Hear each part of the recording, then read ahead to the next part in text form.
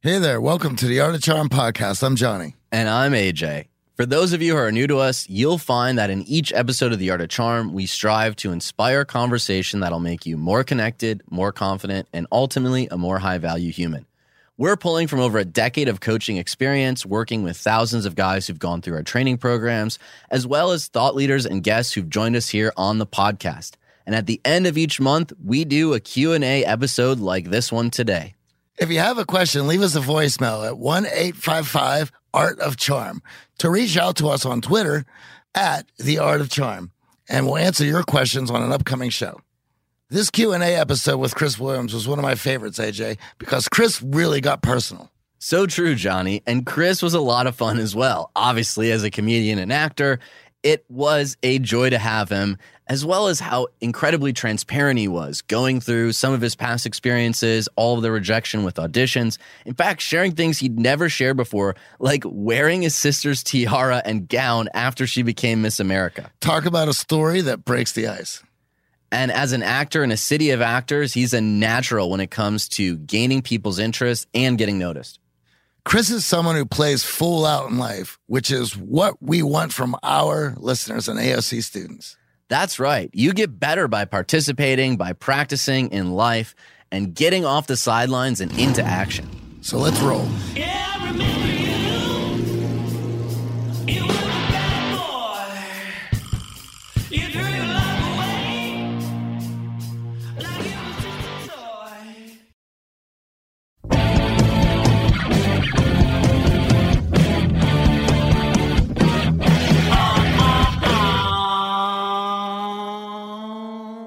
Today, we're going to take your questions on the theme we've been discussing all month, which is how to gain someone else's interest, how to break that ice, and essentially how to start a conversation. Today's guest to help us answer your questions and some of our own is actor, comedian, and he's even a magician, which we'll get into a little bit later, Chris Williams. You may know his face and even his voice from national commercials, from TV, where he co-stars in Silicon Valley as Hoover, the security guard at Hooli. He was Crazy-Eyed Killer on Curb Your Enthusiasm. In the movies, he was in Dodgeball with Ben Stiller and Vince Vaughn. And he's in a new Amazon original pilot called Upload and a movie with Ethan Hawke called Nailbiter, which isn't quite out yet. Exactly. He's a busy guy. We're very grateful he's able to make it to the studio today to help us answer some of your questions and give us some real truth about what it's like to be an actor and face so much rejection. We're going to delve into that and some fun questions from our listeners. And as always, it is important to break the ice in any field we're in. Acting is no different. We know the value of who you know and how they know you, as you told me earlier. So we're going to be delving into that. As you recall on our first impression episode, we talked a lot about body language and how important that is when we walk into a room and set the tone. And we would love to know what your thoughts are. Obviously, with auditions, before you even say that first line, you're making an impression. And is there something going through your mind to set you up in that room? And is there something you're cueing on body language-wise to nail it? One of the first things that you do as you walk into a room, if people are watching you walk into the room, you can actually use the door as a frame.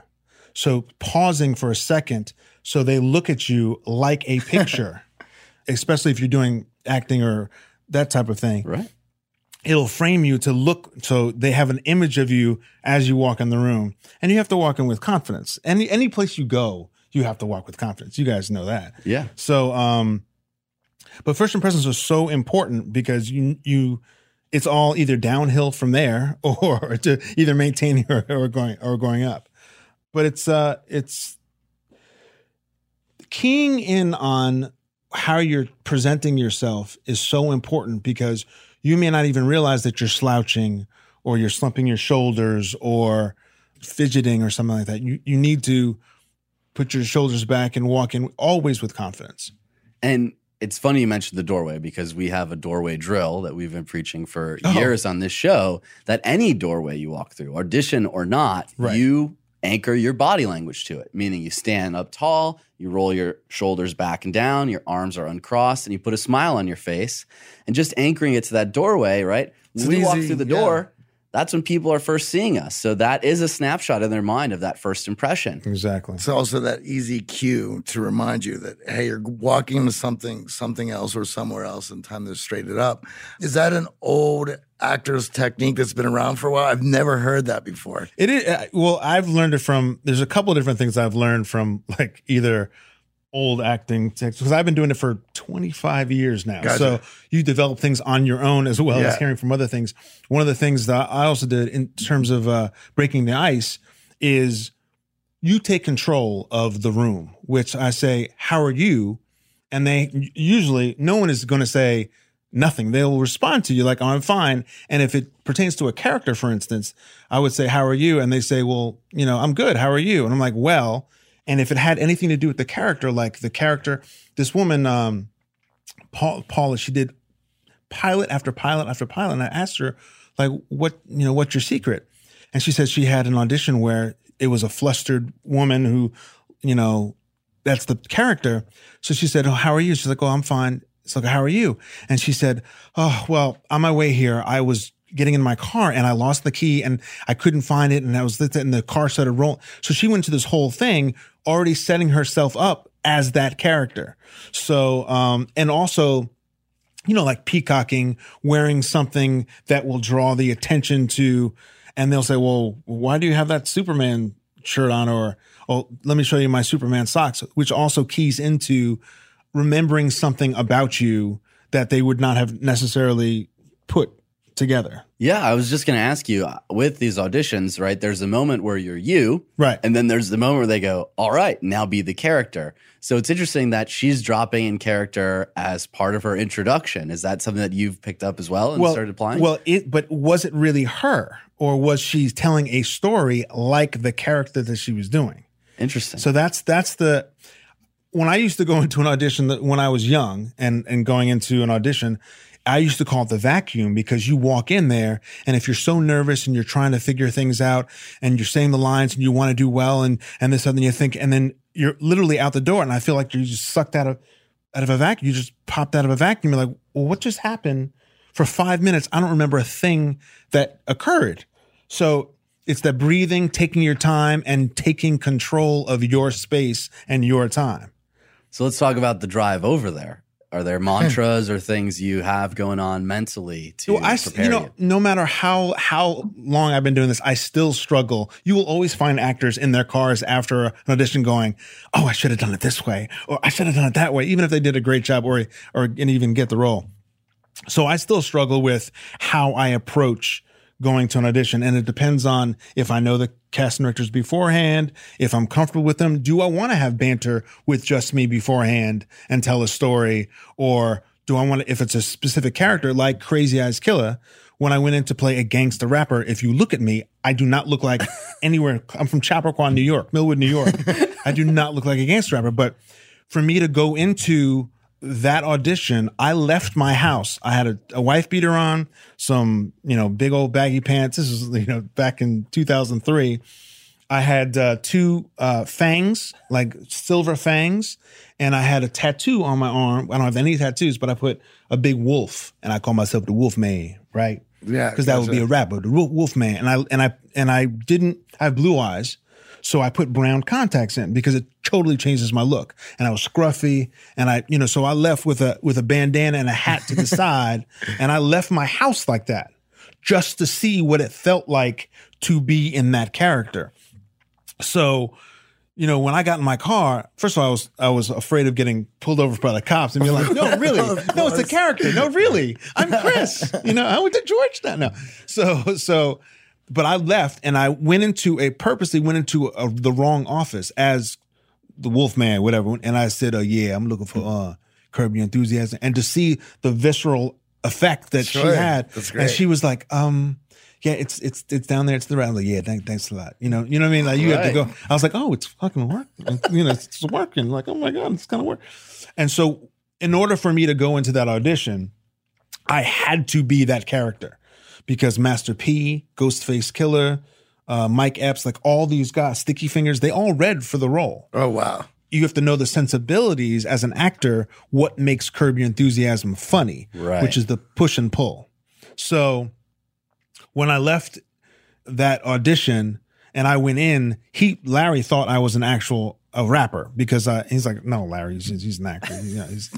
But it's that you have to own whatever you're going to go into the room with. Not necessarily if you're not an actor, but just own who you are as you enter a room, and what you can contribute and what you bring to the table. Do you feel for larger roles that there is a thin line of getting locked into that character? Like we, outside looking in, we always hear about certain actors who get stuck and who have found it difficult to find their way out of that character once they have put themselves in it for so long. Well, that's a double-edged sword because for me, I don't have.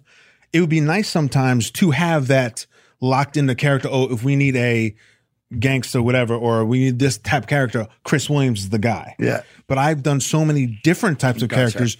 I can do anything, but that doesn't necessarily mean that like, oh, if we need this, Chris can do that. Right. But so I understand that it's a double-edged sword. Like sometimes you want to be locked in that way, but sometimes you want to get, have the freedom to do other roles and stuff like that. Yeah, it's like the mobsters, it's the Sopranos. Right, exactly. These Italian guys are casting the exact same roles repeatedly. You're like, hey, I remember him from that other right. mob movie. Right. And like Marco, the Mexican drug lord, wasn't he in Break? Oh, he's also in this. Narcos. There's a guy who has like, I think his name is Marco in like 16, like 10 films. His IMDb is just Marco. Different roles. Yeah, exactly. Danny Trejo is another one of those guys who always was playing some convict or, some crazy street gangster. Mm-hmm. Mm-hmm. All right. So this magician thing. Yeah. How did this get started? Well, when I was 40, I've always done kind of magic stuff. And so going back to, ice breaking. Yeah, I was going to ask, right. Is this something that has helped you in the ice breaking role? It has, because when I was 40, I got classes up at the Magic Castle. Yeah. Which is the Academy of Magical Arts here in Los Angeles. So our first client ever just had his first show at the Magic Castle. Yeah, we met him 11 years ago. He was a street performer. Yeah, and we got a chance to see him at the Magic Castle. What's his name? What's his street name? Is it Frank DeVille? Yeah. Nice. Yeah. He did his first long run. It was his first week. That's great. And he's been busking on the Jersey Shore for years. And now he's made his way out to Santa Monica and he's just loving it. Very cool. So they do classes up there too. Yeah, they have classes up there. So I got it for my 40th birthday. And I was like, that's the greatest class I've ever taken because, no one wants to go to class, I was so jazzed to be like, teach me, tell me things. And then I took 3 classes. And then to become a magician member, you have to learn 3 skill tricks, not fake tricks, but you have to learn 3 skill tricks and perform it in front of a panel of some of the greatest magicians in the world. Could you define what a skill trick is? Yeah. Well, they can tell the difference between, there's gimmicks. You can a card will change that you can buy. Gotcha. These are strictly with your hands and sleight of hand. Yeah. I'll do one for you later. But you're performing in front of a routine. You have to patter, you have to present yourself. And so it was a little easier for me because I was an actor because I could perform. Sure. But I had 4 of the greatest magicians, judging me. I fooled one of them, which was cool, but judging me on my work. And it's a lot of practice. Just like in anything that you do, you got to practice to make it look like it's not, you're not doing anything.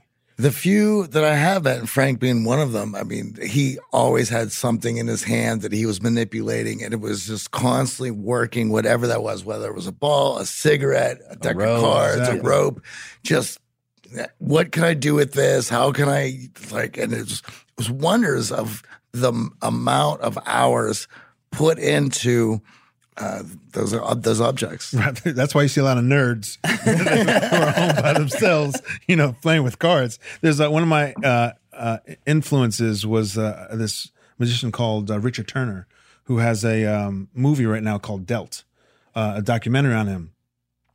And he said that he practiced for 24 years, 17 hours a day, and he always has a deck of cards. Even when he had heart surgery, he had a deck of cards in his hand. So that's how. And now I'm an amateur magician. Like, don't get me wrong. You know, there's amateur actors, and then, you know, people. I can do some magic, but some of the guys up there are doing mind blowing things, amazing things. So I just like to be in the club. You know, I don't have to start. Around them, I just right? it's like, I'm in the room. We're good. Exactly. Yeah, for those who don't know, I mean, the Magic Castle, you can do a little bit of explaining about the tradition of that place. I mean, it's something just to be It's in a there. mecca for magicians. And just walking in, I had finally got the opportunity to go to see a friend, and it was a wonderful experience, from going in, having dinner and drinks, and just how nice everyone was. Right. It's 55 years old. This family's just started it because they had a love for magic. And now it's one of the only places in the world where it's dedicated to magic, and you have to dress up. Yes. Men have to be in a jacket. Which by tie. LA standards is pretty rare these Exactly. days, right? Well, anywhere, exactly. You have to be you can't even take your jacket off in the club. You can't take photos anywhere in the club, no selfies, nothing. The women have to be in dresses, so everyone's dressed up. It's like old school. It's like taking it back to the times when, you know, people actually dressed up to go to the movies, or, you know, dress up to fly on a plane. And you can't go unless you're invited by a magician's member or an associate member. So it's a kind of there's an exclusivity to it as well. And I've been a member for 10 years now. This will be in September. Will be my 10th year, so I'm excited about that. It's a fun place to go. And whenever I have guests in town, people blow their minds with some of the great. It's one of magicians. those places where if you get an invite, you're going. Right. Right? You're not like, I don't know, maybe next week I'll squeeze you in. You're going. Yeah. It's a fun place. And for us, what was so great about it is the rooms are so small, right? You get up there and you're expecting to be in a larger auditorium, but most of the rooms are very intimate. You're in there with like 15, 20 other people. And even though Johnny and I were like focused like hawks on their hands and the ropes and everything, still couldn't figure it out. Yeah, like total pros. There's a close-up gallery. There's a parlor of prestidigitation. I can and there's magic tricks and illusions built into the place. So certain walls. I was also told some of the bar stools will raise and come down. And the Irma, the piano, the ghost pianist. Yeah. You can request a song from her, and she will play it. Yeah. It's So pretty I mean, cool. it's the building itself is a part of the act. Exactly. It's a cool place. So we also hear a little birdie tells us you're working on a reality show with your sister. Is this? Well, I'm hoping. I like to travel. My sister's Vanessa Williams. I like to Older or travel. younger? She's older. Okay. I like to travel, and I like to eat. So trying to incorporate a show where I can travel and eat for free. Yeah, and hang out with sis. Yeah, exactly. Right on. So it's like a cooking competition show with. So we're trying to get that off the ground. Was there? AJ and I both grew up as the older brother in the house to a younger sister, and I think pretty much it's the same thing. If there was always, like, at least in my family, my sister, I had found out, and AJ as well, we had found things that we were really interested in early in life and went at those things. And younger sister, not having those things, always was like, why does the older brothers get all the attention, or they just seem to have it together all the time, while younger sister's struggling? In your position, it sounds like a family that with a lot of creativity and art going on. So what was that like growing up? Well, my parents were both music teachers, elementary school music teachers. So we had music and arts and all over the house. Hence the rapping, apparently. the You're a rapper now, right? You got exactly. I can play a rapper on TV. And then, with sibling, there's always sibling rivalry, between the two of you. And we were 4 years apart, just enough to be far, but close enough to be, still sibling rivalry. So when she became president of the junior high school, I had to become president and then become freshman class president. And so I had a 4-year, trail to try to get through. And then she did performing arts and musical theater. And then my junior year in high school, she won Miss America. So I'm like, what do I have to start lifting weights now? I'm like, what do I have? Mr. America, like, what the heck? And that kind of flew out the window. And I remember watching her win Miss America. Now I knew she was going to win. I mean, I just knew it. Yeah. I was like, she's gonna win this. And she won. I was like, now this is what I gotta do? It's like, man, I knew she was gonna win. It wasn't like, oh, come on, I know you. I knew she was gonna win. And so it was it was an interesting thing because you have that as a sibling, you have that pride, Of course. but you're like, and then it's a reflection on you. So every phone call for months on end, and you know, back in the day, I'm an older man now, you know, so we had one telephone, you know, one line, and a whole, you know, no call waiting. So every phone call was for my sister. Like every phone call. And I was like, can I get a phone call maybe once from somebody? Did she let you wear the tiara? Funny enough, for my senior picture, my little rebellious self, I was a really small kid as well. I took her dress that she won in and got in it and put her tiara on and used it as my senior picture. And they wouldn't let me use it because they said it was disrespectful. I was like, but that's the whole point. So yes, I did. Yeah. But going back to that and going into the same business, you know, she's in the same business. Yeah. To carve out your own way is a hard road when you have an older sibling. And a lot of people don't even realize that we're siblings because I've tried to make my career and been successful doing it that way. But I still get to this day, hey, you Vanessa's brother? I go, no, she's my sister because it starts here. That's why you talking to me. It starts, yeah. I was wondering if there was a certain point you're just like, yeah, of course she. Oh, well, of course she got this role. Of course, where you're just like, I'm done. I'm just gonna do my best.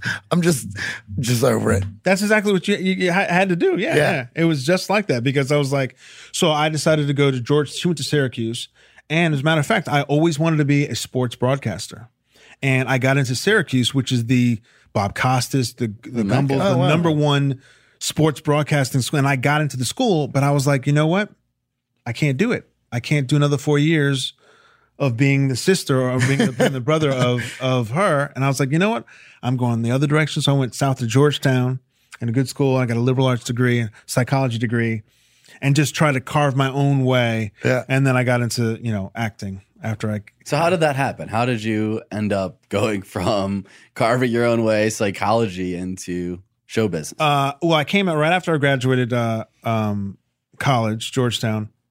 And I studied abroad in Italy, which was an amazing experience just to grow as an artist and to get in touch with, you know, you look at Florence, and I literally walked into the villa. Georgetown owns a villa there, and I studied there for a semester. And you look at Florence, and it looks like a painting. I'm like, oh, no wonder the Renaissance started here because it's so beautiful. So getting a liberal arts degree, I didn't know exactly what I was going to do. So I was like, let me go to law school. I was going to go to law school and become a lawyer. My parents are always like, you know, your sister's in the entertainment business. We want you to have a real job. And took the LSATs and I applied to Georgetown Law. And I was like, you know, but I'm going to take a year off, you know, before I go to law school. And then I moved right out to California and my sister was living out here at the time. So I came out here and then I was on a Classic Concentration with Alex Trebek game show. Oh, wow. And I won $32,000. I won a Jeep and I won all kinds of stuff. I was like, okay, you know, I kind of like working for me. Exactly. And then I was actually in the record industry. I worked A&R for Mercury Records under Wing Mercury Records and Tony and my sister and Brian McKnight. Well. Yeah. And then did some promotion, like college promotion, like that. We were talking about hustling before. Absolutely. As a young 21-year-old kid trying to hustle to get where you need to get. Sure. In the music industry. Just getting any attention, getting people out to the show. And you know, we were also talking about what the industry looks like today. Now it's a totally different monster. Totally. So I did, you know, college promotion and trying to get, I had Vanilla Ice's demo tape. I was like, really? Like this? And then I was going to go, okay, let me be an entertainment lawyer or let me get in the record industry for a while. But you could see the writing on the wall where you could actually fall up. Like you get fired and then you get hired somewhere else and get a better job. It was so bizarre. And I always wanted to get into performing because I am a performer. I mean, since I was in nursery school, I've been performing in some way. So I came tried to figure out what I really wanted to do. And I did a play, and I was 25, and they're like, well, are you going to do this or not? And I literally, all my friends from Georgetown were going to law school, doctors, business school. And I'm like, I don't want to be poor. Like, I want to have a job, and I don't even, as an actor, you just have to give everything up and throw all caution to the wind. And I was like, okay, let me just do it. And as long as I see progress in my career, I'll just keep funding it. So I don't recommend this, but for 6 years, I had 8 to 10 credit cards, and I would put all of my here, pay rent for this one, pay transfer balances, and I was juggling, and I got into $55,000 in credit card debt. So I was burning about $6,000 a year in finance charges. But as long as I saw forward progress in my career, I would keep going. And that's a tough pill to swallow, thinking that, am I going to have to file bankruptcy at, 27? That's going to affect my credit. And it got really, really hard. And I used to do a video diary of myself every night from like 25 to 29, where I would just recap the day or what's going on. And I just found them, and I had them converted. And I found one from when I was 27, and I go, I'm broke. I was like, I'm broke. I look at my bills. I showed the bills on the wall. It was had a video camera, like a little old video camera. Yeah. I said, look at my bills on the wall. I had all, posts on the wall. I'm like, I got $10 in my wallet. And it's hard. And watching that, I just got chills thinking about it, because I was like, oh wow, that was like real, But as long as I believed in myself and believed in my talent and invest, because I said, okay, look, my friends are going to law school. They're going to have $70,000 a year to go to law school. I was like, so this is my law school. This is my my grad school. I'm going to spend the money, and then hopefully it'll pay off. And then I got a movie here, a little movie there, and just built up. And I got a TV show called Hype on the WB network before the CW. I remember the WB. The WB network with a little frog. Yeah. And I did a sketch comedy show. So I was hustling, also doing stand-up. Yeah, okay. I wasn't a big, I don't love stand-up comedy. Like some comics love it. Mm-hmm. But I did it as an means to an end. So I had a show over at Luna Park, which is right on Robertson. And like Zach Galifianakis was there, Dane Cook, like they came through, and I was just trying to do my own thing. And then I got on this show called Hype, which is a sketch comedy show with Frank Caliendo, who does all the impressions. Voices, and there was 10 of us, and we did 17 episodes, knocked my debt off just like that. Right on. So then I could start over. Like, I start with nothing. Now I'm ready. Now it's real, and I have something behind me. So it's a lot of it is about the having faith in yourself. I mean, there's trying times when you're trying to get ahead and hustle in your career and trying to go forward. And well, that hustle has changed so much. I mean, we were just talking about this in the music industry, but we have a lot of friends who are in comedy, and it's so when you were going through all those things to strengthen your acting chops and get some parts, we're going to do some acting, and then we'll do some stand-up, and then we'll try to write some sketch. And now now you got to have a YouTube channel, you have to have a podcast, you have to have... Exactly. And it's just... It's a different ballgame. It's a totally different ballgame. And it's interesting, I'll be 51 this year.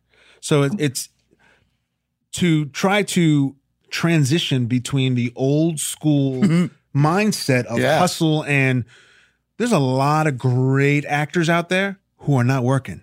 Yeah, and there's a lot of YouTube, stars, Vine stars who got deals. Yeah.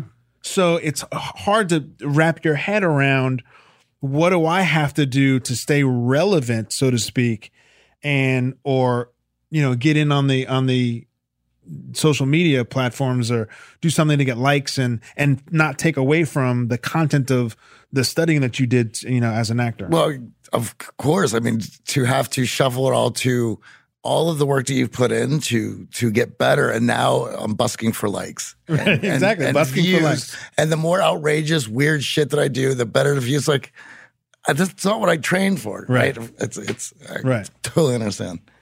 So it's But you have to believe in yourself. Yeah. Bottom line and everything. Well, let's break that down a little further because obviously you got to get in the room. Right. You got to get to know these people. So were there strategies or techniques that you employed sort of identifying who you had to know or who you had to meet to get things moving? And when you did get that opportunity, were there some strategies that you employed to get to that audition? Because it's far different from, rubbing shoulders with someone at a bar to actually, all right, here's your audition. Right. Well, first of all, no one is a small person. When I say that, an assistant, if you see an assistant, you never know what they're going to become and who they're going to be. An assistant, a barista, whoever always communicate with them and be nice to them and talk to them as individuals as opposed to what can you do for me, which you find a lot in Hollywood is all about, well, if you can't do anything for me, why should I care about you? You need to care about everybody because I've seen assistants become heads of divisions that have come back to me. It's like, I remember you when you came in on Valentine's Day and you brought, chocolate roses for the staff just to say thank you for your hard work. And I remember that. So that's the part of the building the relationships is always making sure that you treat everybody equally, so to speak. And remember where you were and where other people were there, and everyone's trying to get to their own pinnacle. Yeah, we used to have a saying back in the day, back in New York when we were running programs, and I know it's kind of silly now because he's actually president, but we would say, janitor, Donald Trump, get in an elevator, you treat him the same. Right. A lot of people get that confused. They go, oh, this person's ahead of me. He has higher dominance socially. I got to win his impression, but who cares about this guy? Well, that's not the way the world works because one day the janitor could be your boss. And if you're not paying attention and giving value to everyone, which is what we say here, give value, which would be attention, acceptance, approval, right? We're going to know whether or not you're a good person based on how you're treating everyone, right? Exactly. We're looking at those cues too. So when you dismiss people below you, and this is a town full of social climbers, that person could climb 2-3 rungs ahead of you, and now they're a decision maker. Exactly. So one of my techniques that I use for that and for interpersonal relationships is if it's first of all, when I fly I fly a lot. I've been to 47 countries now. And so whenever I fly, I buy 3 bags of Toblerone chocolates, which are they're expensive. They're $30 worth of chocolate. But every time I get on a flight, I have mini chocolates that I give to the, if I see a service worker, all the people who are doing the flights, the women who takes your ticket. Yeah. When I first get on, I give it to the 3 front stewards and the pilots. And I go to the back and I make sure that they have, chocolate. And people are so appreciative of people aren't nice anymore. No, I mean, we've been in an airport and it even gets my blood boiling. And sometimes I can be a not nice person in those situations. So to be on the receiving end of that constantly, the airplanes are getting tighter. They're cramming people in. So yeah, just that little small touch. Gesture of kindness, even just saying, looking at their name tag and thank you, Anne. People are like, how do you know my name? Because no one ever pays attention anymore to how are you serving me right now? What do you take my ticket? Do this for me, do that for me, as opposed to, oh, you're a human being too. So let me treat you like a human being and say, oh, thanks, Anne, I appreciate that. So I always make sure, and if I'm being served, if I'm on the phone, especially if I'm on the phone with customer service, I always write down. The first thing I do is hi, Denpak, wherever they are, thank you, Denpak, because people will work harder for you as well. Sure. Just because you're treating them like a human being as opposed to being. So that's one of my big things is asking people their name or, making sure that they're treated like we're equals to a certain extent. What I've found in the world that we're in today, when you go out of your way to be nice, immediately everyone's like, what do you want from me? No, I'm just being nice. Are you sure? Yeah. Okay. Right. Because everyone has an agenda. Everyone has an agenda. So I try to do small things like, learn someone's name or bring some candy or bring something, not to even set me apart, but just to acknowledge. A lot of people are just not acknowledged now. Yeah. Nowadays. No one just acknowledges people. So Well, I think we have to acknowledge our listeners for their questions. yes, that's a great I know idea. Johnny and I have a ton of questions for you, but we have some listeners who phoned in, wrote in some awesome questions all around breaking the ice. So we have those queued up for you. Hey, AJ, Johnny, and Chris. I'm wondering what's the smoothest ice-breaking technique that you can come up with? I think you kind of just answered it with the Toblerones. That's great. Yeah, I like it. Well, the ice breaking techniques is first of all, people also like to talk about themselves. Asking questions. I love asking questions. I mean, if you ask anybody, you get to know who they are, and they will start to relax around you, and then you can, you can feel more comfortable with yourself. Even if you're nervous and you put it on someone else. Also, in dating aspects, if you ask a woman a question, guys, we're known for being report talkers as opposed to rapport talkers. We'll say, Exactly. and to impress a woman, I would say, well, I got this, I got this, I got this, I got this. To another guy, they're like, wow, he's got a lot of stuff. To a woman, they're like, I don't want to hear about all your stuff. I want you to ask about me. Why don't you? He doesn't want to know about me. But if you ask questions and let them go, I'm telling you, Yeah, we teach the conversation formula, and a lot of our clients come from an analytical background. They get paid for their analysis, paid well, talking to computers. But when it comes to talking to humans, they stumble over, and much like this question, right? They want to know the icebreaker, the magical combination of words, when in reality, it's taking interest in the other person. Exactly. So our formula is we ask a question, we have to listen to their answer, which is the other challenging part, right? Exactly. Because a lot of times we play hot potato conversation. I'll just ask a question, I can start thinking about what I was going to eat in Iceland and how we get into the Blue Lagoon and all this stuff. Right. And then come back and go, oh, wait, what? What do you ask? Yeah. And then ask another question. And all of a sudden you ask too many questions and now the balance is off. And the Right. other person's like, he's not even listening to me. So the third part is always answer their answer in a statement.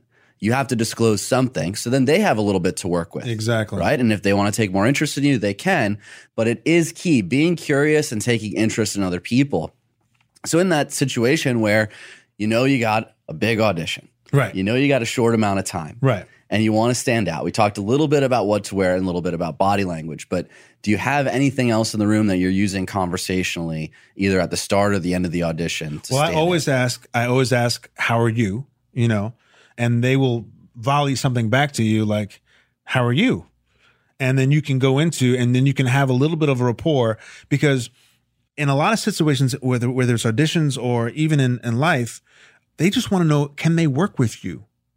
It's not necessarily, can you do the job? We can all do the job. There's a lot of great actors out there that can do the job, but a lot of them are just like, do I want to be on a set with you? Do I want to work with you? For Right. three months in in Morocco, and not be sick of you, So it's a lot of the report of just like being comfortable with who you are, but talking to them and having some sort of rapport that they know that you can do the job, and that you're a capable person, as well as an actor. A lot of times their job is riding on you to be professional and perform, right? If they're the casting director, they're like, oh yeah, you got to choose this guy. He is great for this role. And then you're not on set on time and you're being an asshole. Well, then guess who's going to get the heat? The Right. casting director. So they're being very judicious about who they're selecting.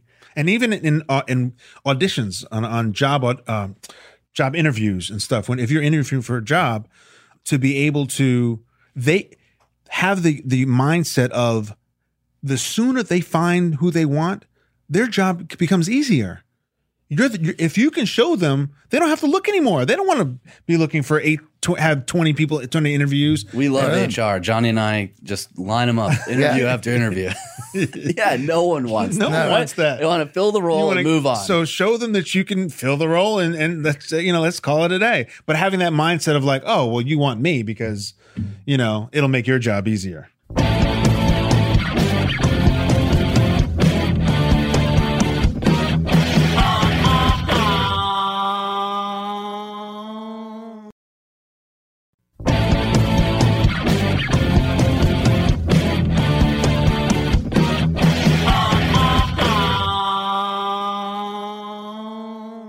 We got a great question from Matthew C. He asked in our Facebook group, any good tricks for getting people to put down their phones and start talking? I always feel a little odd starting those conversations since I assume they're busy. That's a tricky one. It's because it's a generational thing too. We're so tethered to our phones now. It's hard to not take a break from it. Well, we're losing our manners as we go down this technology rabbit hole, and it's getting worse and worse and worse. And it's funny because of our guys who are coming through, they're looking for opportunities to get better socially. So they're already committed to putting the phone down, breaking out of that, putting themselves out there. And what they're finding and what I'm seeing, and the question always comes up, like, I've went out of my way, I'm starting to talk to people, but they're not talking back because it's something I'm doing. 20 years ago, the idea of having to work to get yourself more extroverted, because it just seemed that everyone had it going on was extroverted, right? And now here we are in this technology age where everyone is now getting more and more introverted because of that technology. So just because you've went out of your way to look to get better socially and put yourself out there doesn't mean that the rest of the world is ready for that as well. And it's it's now reversed. One of the coolest things that I saw in the last couple of years is, you go to a concert now, you go to Jay-Z and everyone is recording their concert. Everyone has their phone up recording it and really not paying attention to what's going on. I went to an REO Speedwagon Chicago concert. It's all people in their 40s, 50s, 60s. Yeah. No one had no one. I took a video of people. Right. I'm like, no one has their phone up. Like everyone was sitting there enjoying the show, and I think we've really lost that essence of being in the moment. So you really have to force yourself to put the phone down and really enjoy what is going on right now. Because even if you have a memory of it, if you didn't experience it, what does it do for you? I've seen it now where people are getting angry because the performer requested that everyone puts their phones on. They're like, I'm not going to that show. He won't let me film the show. I'm like, he's not being rude. You are being rude. Right. Because everyone loves watching low lit iPhone photos of you and videos of you at the show, bouncing around, not even being able to see what's on stage. It's insane. I admit, I've pulled out my phone. I felt dumb afterwards. I've never gone back and watched those videos. No. I've never gone back and been like, oh my God, this Zed moment where he dropped. Never. Right. So it's reflexive. To the question, I like being a little cheeky and asking a question. Did you get my meme? Did you get my like on that photo? Just calling it out, getting them to snap out of that technology moment. Because a lot of people are aware that they're on their phones, but it's a crutch, right? They don't have the confidence to just stand there by themselves. So the second they feel discomfort, they're like, oh, let me get some dopamine. So if you just call it out in a cheeky way, like, hey, did you get my status update there? They'll perk up. What's going on? Oh, okay. He wants to have a conversation. That's a good idea. Yeah.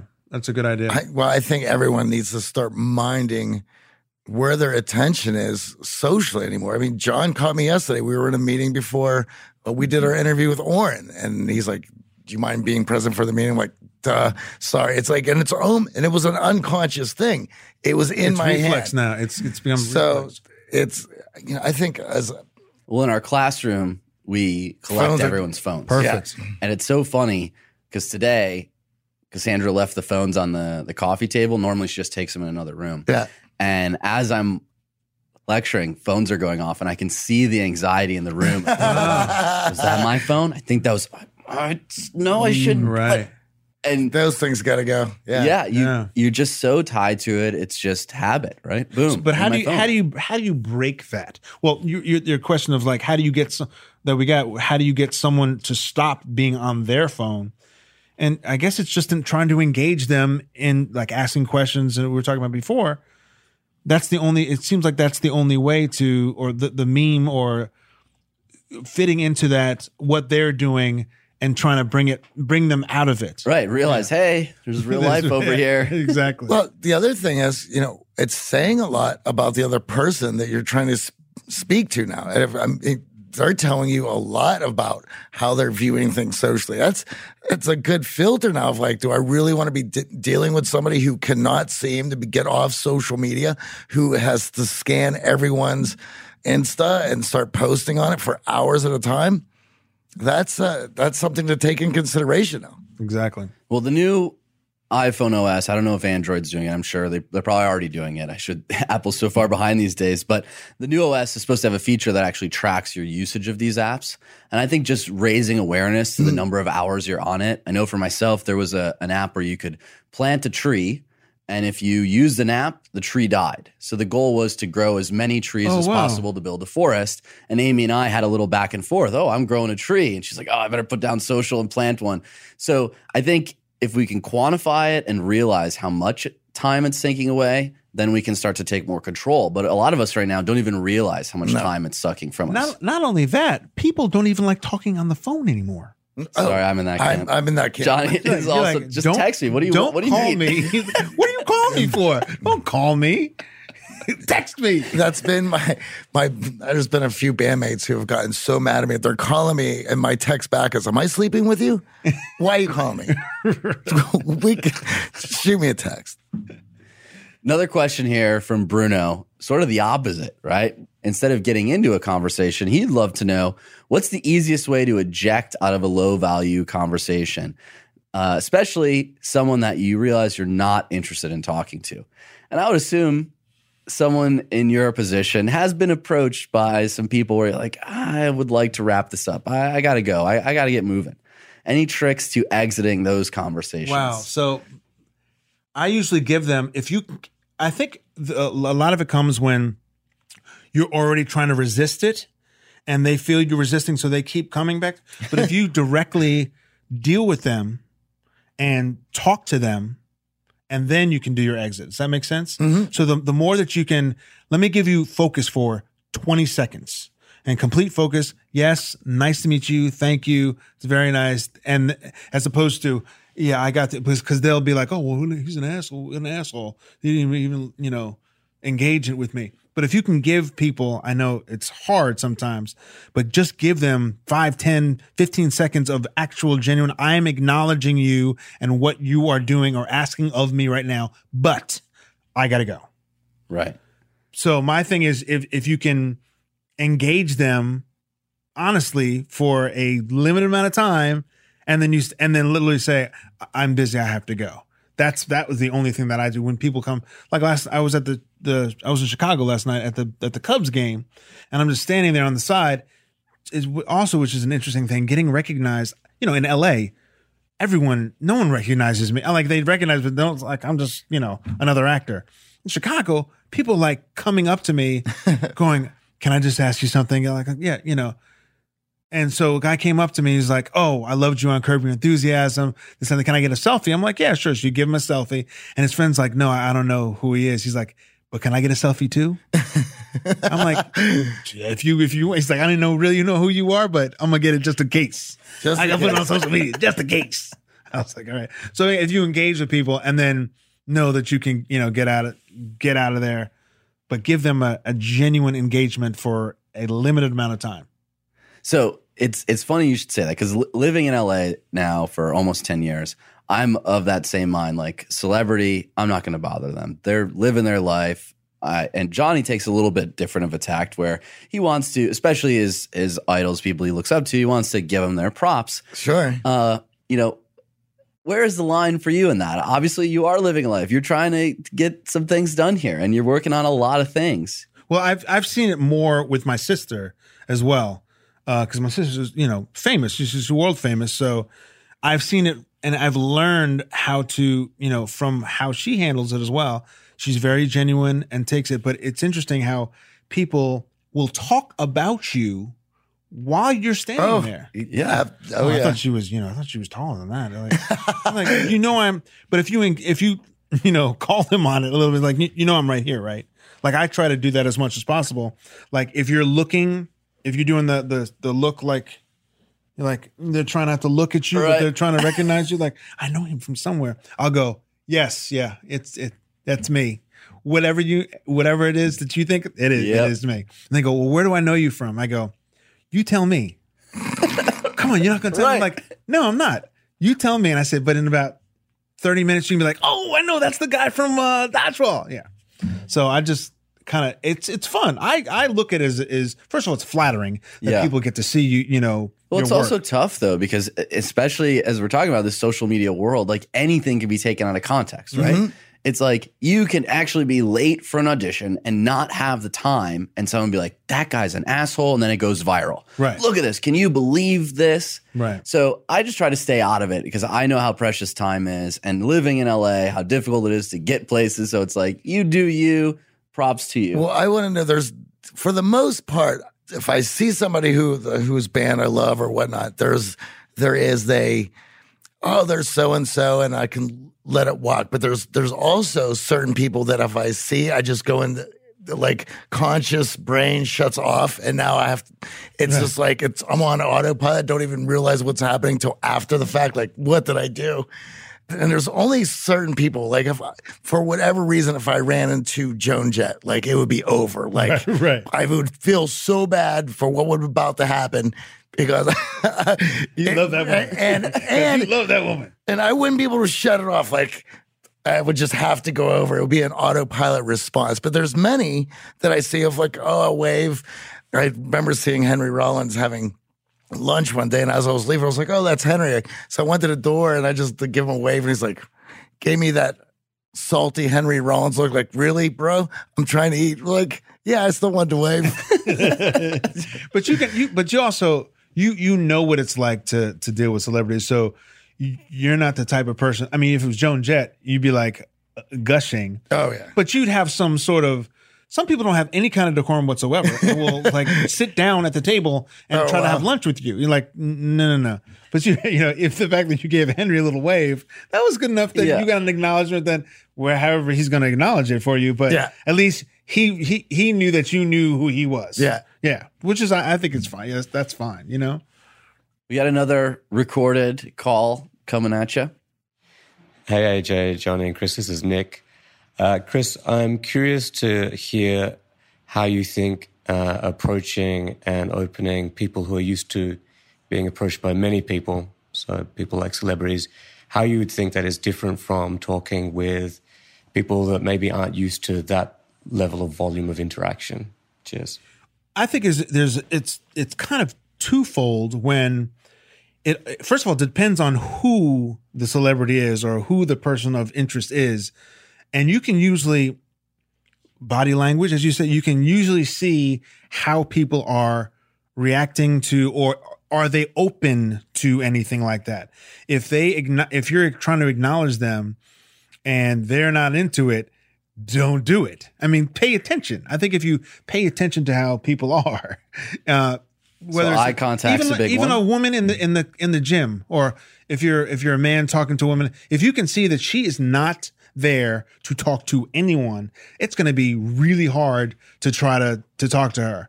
But if you go to a club, it may be a little a different vibe. And also with celebrities, remember, celebrities are people too.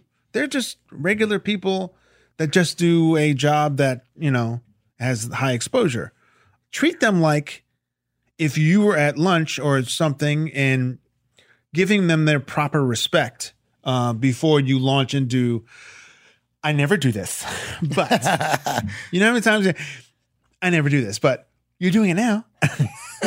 Just try not to, give them their space. If they're with their family or something, or, they're in the middle of a meeting or something, don't, disturb them.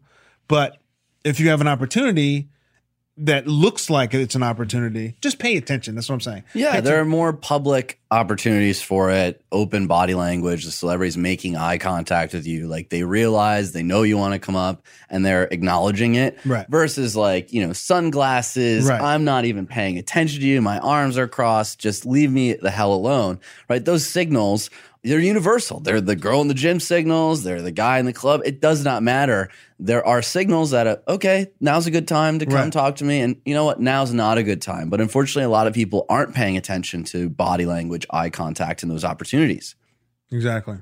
There's another piece to it too now with all the internet celebrities. And what's I'm finding fascinating about it is there's all these YouTube stars who started these channels with commentary or whatever it might be, unboxing, but it was an opportunity for them to do this thing that they enjoyed and speak to people, and they're like the most introverted people, and now they are mega YouTube stars, and they'll always post a video of having to go to like VidCon or some YouTube event, and they're just terrified of having to walk out in the crowd because they have all these adoring fans that they don't, it's not like they got into this because they wanted that adulation, as a lot of actors enjoy having that. Me as a musician, I love to have just played and talked to everyone after the show or to get recognized out. Exactly. That's a completely different thing. Yeah. It's the whole internet thing is and social media is such a crazy new revelation in terms of human interaction. And it's happening so fast. It's so Everyone's dealing with it. Trying to catch up to it and trying to stay ahead of it, or it's just incredible. And what it's precipitating, is this change in reality consumption, right? It's like now the conflict has to be through the roof because that's the only way to draw in eyeballs. Exactly. Same thing with the Instagram story, the instant. I need that snapshot of your life. I need to be in the bathroom with Chris Williams and know exactly what he's reading right now. Right. It's that level of like, hey, come on, I am a person too. I need some space. I don't need to show you everything I do. But there are also people who are making themselves celebrity because they're willing to go that extra mile. They're willing to tell you what they're eating and what's going on in the bathroom. And they're slim tea. They're willing to sell their slim tea to you. You're the detox, Here's a great question from Jeff. He wants to know, what are the signs for when someone finds a question uninteresting? Kind of piggybacking a little bit on the celebrity, right? For example, if you're dating someone and ask, what do you do for work? And they start going through their cookie cutter response, you could try digging in with more thought-provoking how or why questions. But if they hate their job and want to leave it at work, I'm wondering if it's just better to jump ship and move on to the next topic. I feel like he's answering his own question a little bit here. Yeah. He kind of he's probably started to ask. He's like, oh, maybe I feel like going back to the body language thing, right? There's first the signal from the body language. I don't really want to be talking about this, right? They're expressionless or negative emotion on their face, crossing their arms, kind of closing off, not making eye contact, looking despondent.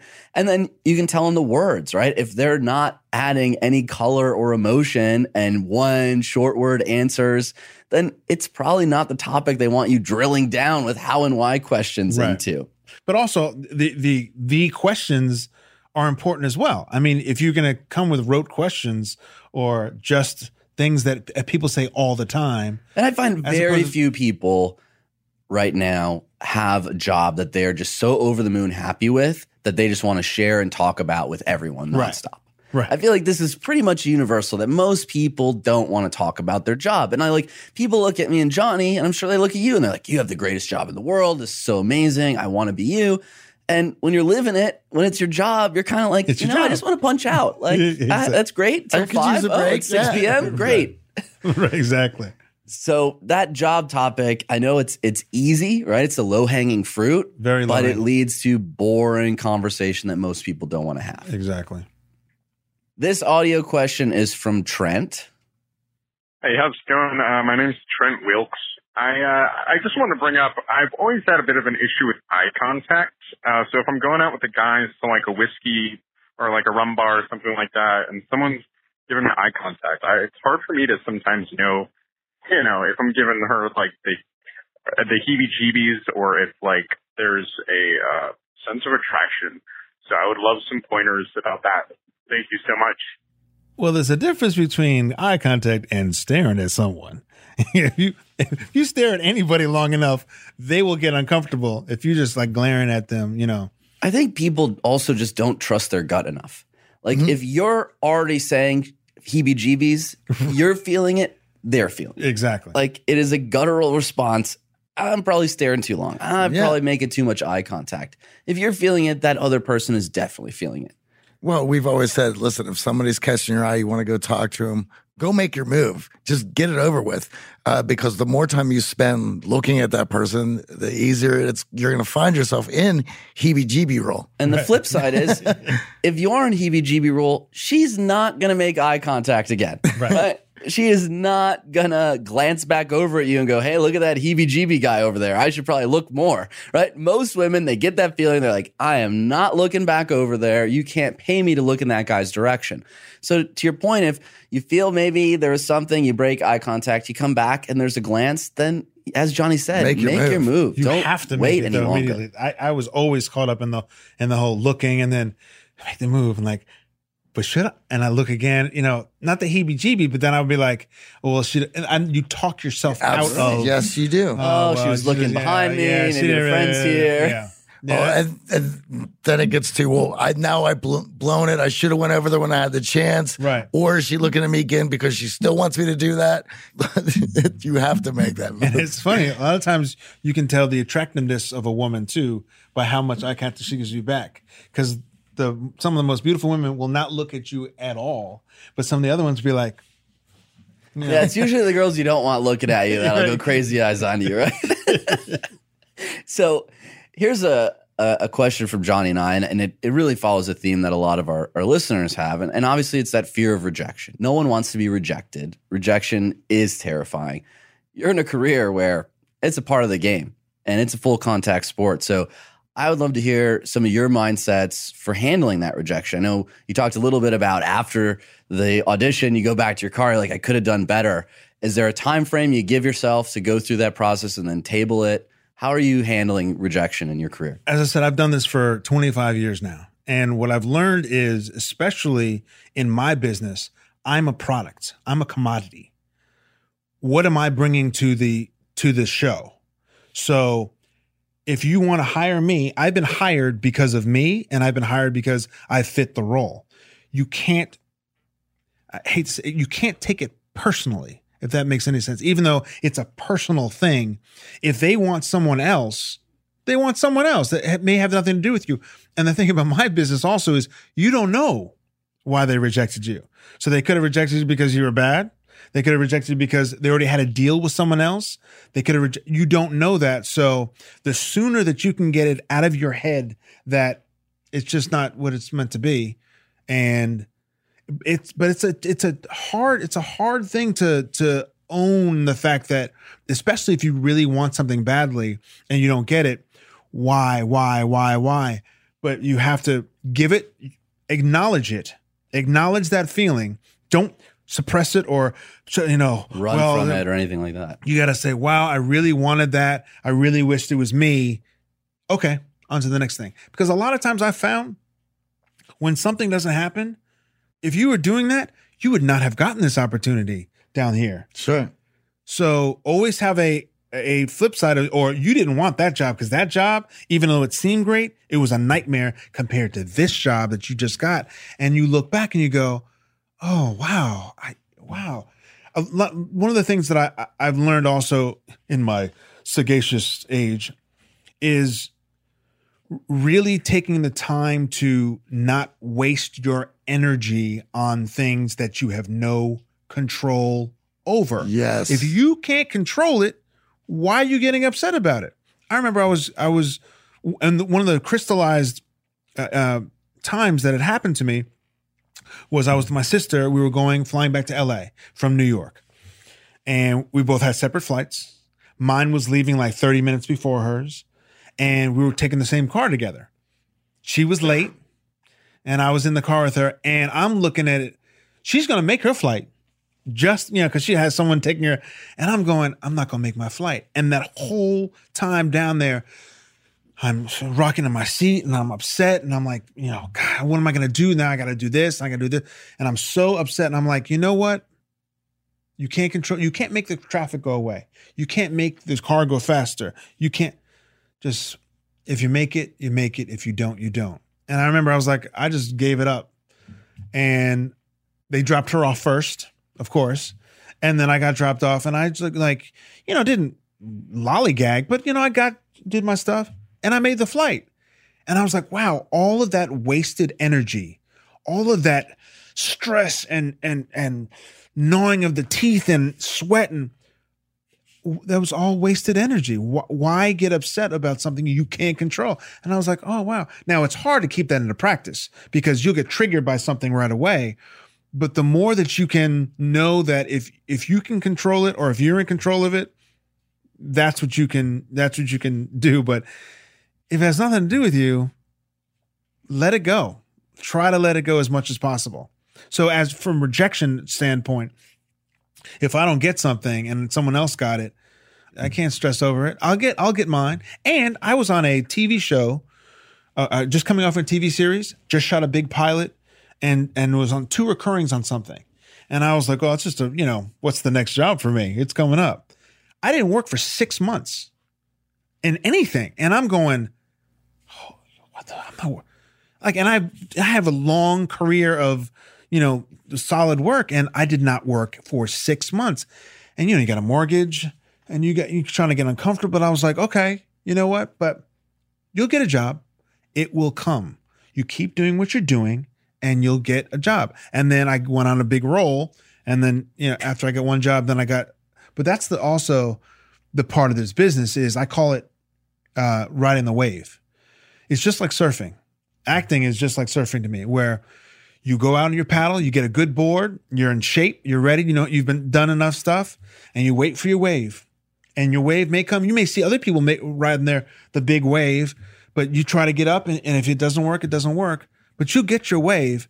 But in the meantime, enjoy the sun, enjoy being out on your board, and just, try to make the best. And with that metaphor, right? And then what happens in the wave? You get thrown into the ocean, right? So you can't ride the wave too long. You got to realize that it's an opportunity, make the most of it, and there'll be more. Right? Your long game. And I think going in with the mindset is, as long as I do the best I can and I nail this, even if I don't get this role, hey, that person on the other end, they saw something in me. They saw me bring it. There are other roles down the pipe. Silicon Valley. I read from Mike Judge for Idiocracy, which was 12, 13 years ago. Sure. The movie. And Terry Crews became President Camacho. I was just going to ask. I read for Camacho, and that's awesome. I thought I did a great job, but Terry Crews is President Camacho. I mean, you look at Terry Crews, I'm like, oh, well, there you go. That's what it is. And Mike, and when I put myself on tape for Hoover, he said, I remember you from your audition. So just goes to show you, like, oh, wow. People do pay attention if you're doing what you can control and the best that you can. And you never know. You never know when people are watching. And I this is another thing of, in today's day and age, the having to go out and build resiliency it wasn't a family, like a parental thing that they made you do when you're 20, 30 years ago. It's like, you need to go out. You need to play on a sports team. You need to get knocked around a bit. You need to take some lumps, and you need to build that resiliency as a young child. We're just not seeing that too much in today's, how children are being raised. Yeah, you don't see that in fact, it seems like they're just wrapped in bubble wrap and nothing can happen to them. And of course, we're seeing when they are now out in the world, the idea of rejection, not getting a job is like terrifying. It is. This was awesome, Chris. Oh, thank you so much. I had so much fun, guys. Although I'm not sure John and I are going to be able to get the Miss America image out of our head of you wearing the tiara. And we may show you our magic trick of letting some Toblerone disappear. Yes, all right. That we can do. Thank you for stopping by. Thanks for having me, guys. Awesome really information for our listeners. Handling rejection, breaking that ice was a lot of fun. I appreciate it. Thank you.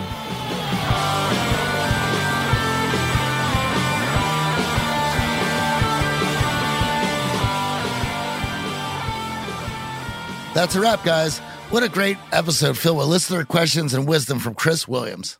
Hopefully, we're all a little wiser as we continue to grow and evolve. Congrats to these guys who are definitely growing and evolving and breaking through to big things. We have Brendan Lemon, who's a New York Television Festival finalist. He's hoping to have a TV show concept in New York City. And Ethan All, who has a new position at Kalamazoo Airport. And remember, if you're out there practicing and doing great things, even your smallest victories, we want to hear about it. So hit us up on social at The Art of Charm. Up next week, we are very excited for our interview with Oren Klaff, the author of Pitch Anything. He is a power frame guy who knows everything about setting the right frames to get that deal done. we took a lot of these frames from our classroom setting and chopped them up with Oren, and it was a great conversation. It was fantastic. He knows how to tell a story, and he's got a lot to say. And when you start to realize the power of setting the right frame versus the wrong frame, it can have amazing impacts, not just when you're pitching something. So tune in next week to that episode. Until next time, stay charming. Yeah.